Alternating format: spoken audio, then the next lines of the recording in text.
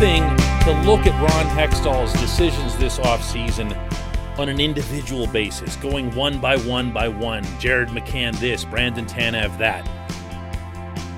But when I look at all of them put together, I still keep coming back to just the one. Good morning to you. Good Monday morning. I'm Dejan Kovacevic of DK Pittsburgh Sports, and this is Daily Shot of Penguins. Comes your way bright and early every weekday morning if you're into football and or baseball. I also offer up daily shots of Steelers and Pirates right where you found this. If I sound agitated, it's because I'm trying to make sense of something that really shouldn't be all that challenging to put together. You should be able to look at a series of personnel moves and just kind of follow the trail. Lay them out on a table.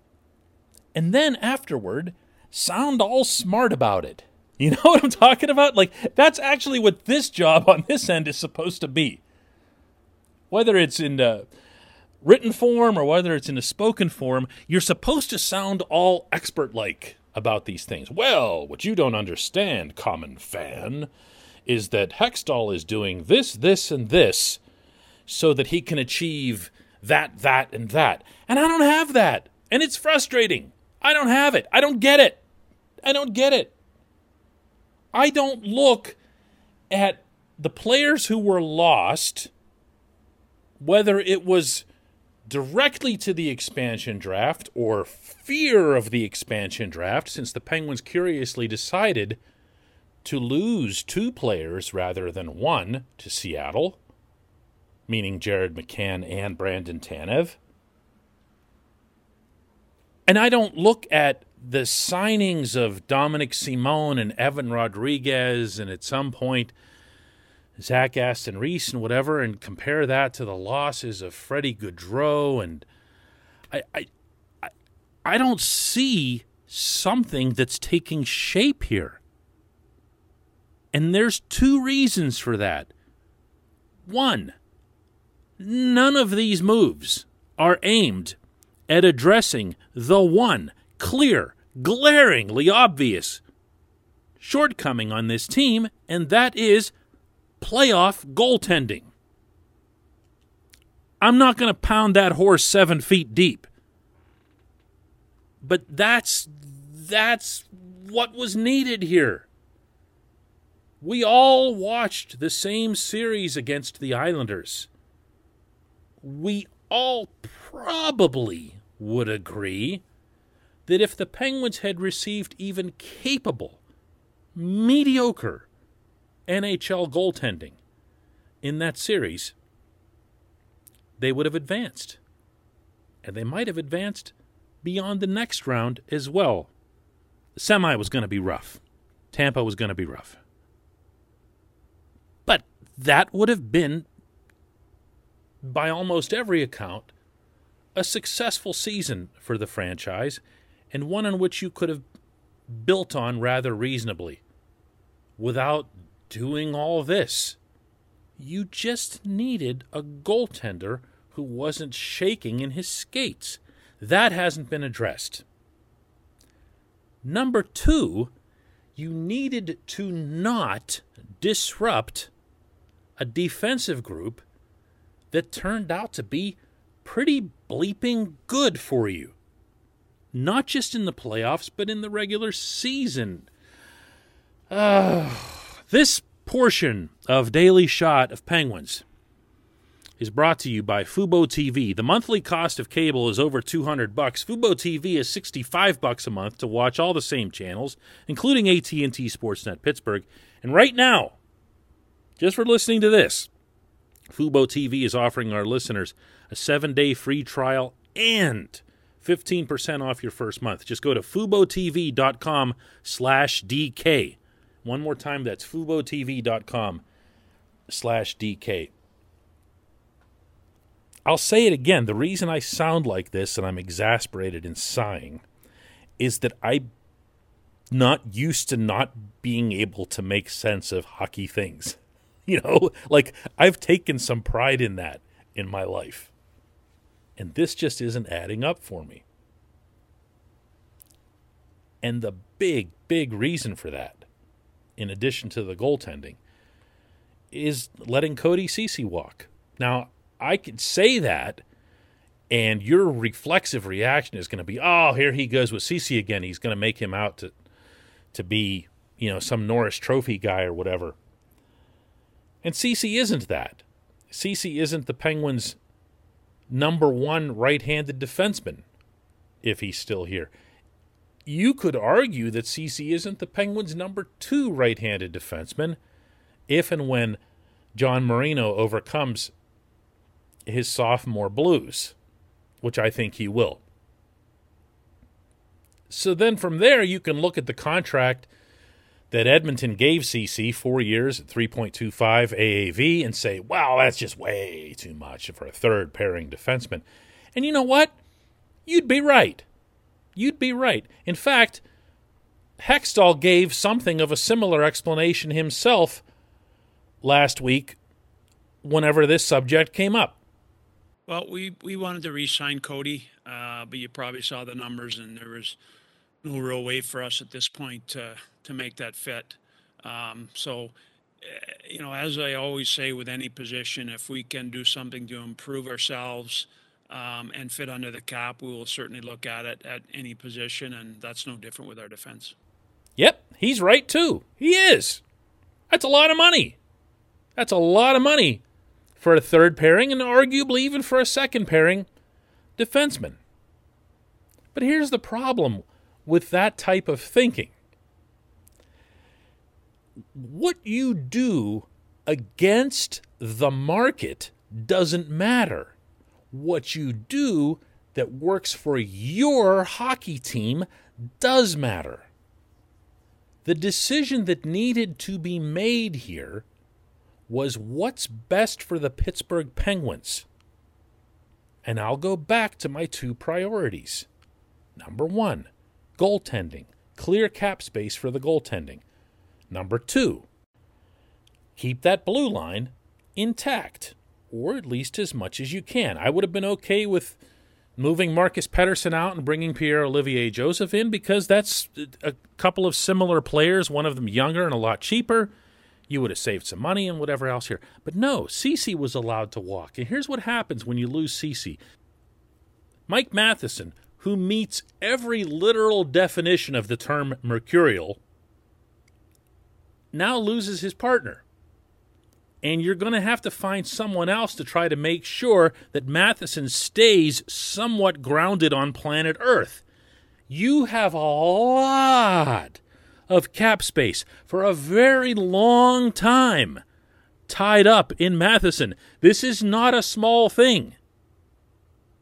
If you had been able to keep Ceci and Matheson together, you would have gotten more value out of both contracts, including the Matheson contract, and probably set yourself up for a situation where Matheson and Ceci could have continued being the second pairing as they wound up being toward the end of last season anyway. Then you get more value for both of them. Is that a consideration? Is that a fair thing to bring up? And then also, on top of that, by utilizing Marino and, let's say, Joseph as a third pairing, you give them more of a chance to kind of break in and gain confidence as younger guys and whatever else here. There were a lot of potential W's here. Now, the money, okay, yes, too much. But by how much? Hextall said that he would have liked to have brought Ceci back. That means that he undoubtedly had a dollar figure in mind that wasn't zero. So let's presume that you wouldn't insult the guy who's been in the league for a few years, and you would have offered him, let's say, $2 million per year instead of what Edmonton ended up giving him in 3. So your difference is $1 million. $1 million that just went to Evan Rodriguez, who you don't need. $1 million that just went to Dominic Simone, who you don't need. I like both players, but you don't need them. $1 million that just went to, I can't even remember the dude from Anaheim. What's his name? Hang on, I got to look it up. Let me see if it's in here somewhere. There it is, Danton Heinen. You needed this guy like a hole in the head. Like Brock McGinn you actually needed. You needed someone to replace Tanev.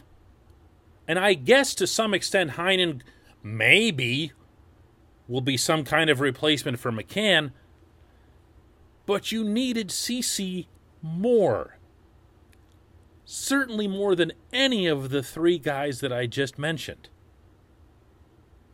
You can't just look at the market and say, gee whiz, that's awfully high for a defenseman. It's what that player means to your roster, to your dynamic, to your identity. And if anyone who is listening to this show can identify for me what Hextall's sense is of the identity of this hockey team or his perceived or goal for this identity is, by all means, feel free to share.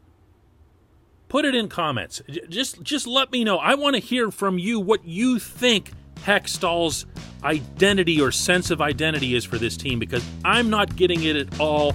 I feel like a complete idiot when it comes to discussing the Pittsburgh Penguins right now, and it's exasperating. When we come back, just one question.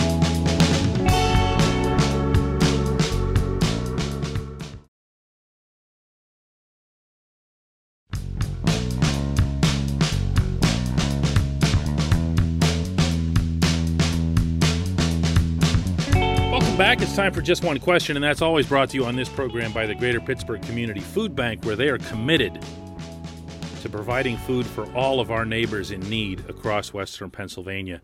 Visit pittsburghfoodbank.org to find out how you can make a difference as well.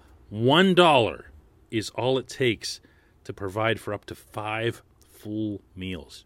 Just $1. pittsburghfoodbank.org. Today's Just One Question comes from Brian Gluck, who asks, wouldn't it be better for the Penguins to let some of the kids, like POJ, Samuel Poulin, Nathan Legare, play instead of wasting cap space on these other bottom line signings? Well, yeah.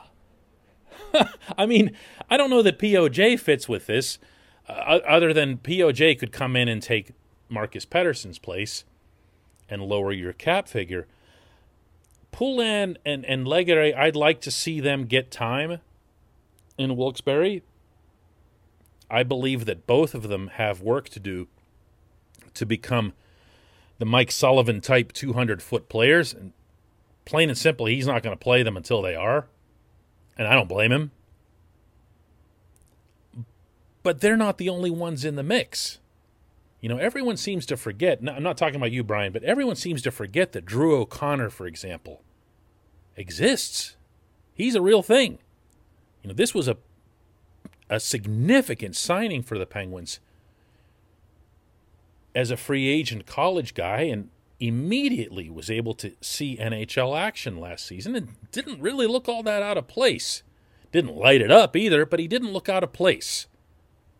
You want to see him involved. I'd still like to see more of Anthony Angelo. I know that's not the most popular opinion, but when you've got that kind of size and you can move with it and you're not exactly lost with the hands, I'm okay with giving that kid more of a chance. But to come back to these other guys, who again, I don't dislike Evan Rodriguez's hockey skills, what he brings to a team. I really don't. I definitely don't dislike what Dominic Simone brings to a team. I'm one of the few people in town in his corner, and squarely so. But again, when you're talking about managing the cap and you're talking about, as both Hextall and Brian Burke did and everyone else did after the playoffs, we really like this team. Our goal here is to keep it together, and then you don't. And then you lose 2 players to Seattle when you only needed to lose 1. And you're doing all kinds of other weirdness while you let Cody Ceci walk away and you don't lift a pinky finger to go get a goaltender. That's, I'm going to start repeating myself, Brian. I'm with you on this one. I would not mind seeing more legitimate openings for young forwards on this team. I'd be all in favor of that. I certainly hope, and I do this every camp, that the young players who are there are permitted to make a real impression, a real impact, and not just be there for show. And we'll see how this one goes, but I'm not holding my breath, not after all these fringe forward signings. Maybe that's the identity. Maybe that's it. Maybe that's what Hextall, he wants to build a team of fringe forwards. I'll try this again tomorrow and try to be a lot less exasperated. There, how's that for an offer for you? Thanks for the question, Brian. Thanks to everybody for listening to Daily Shot of Penguins.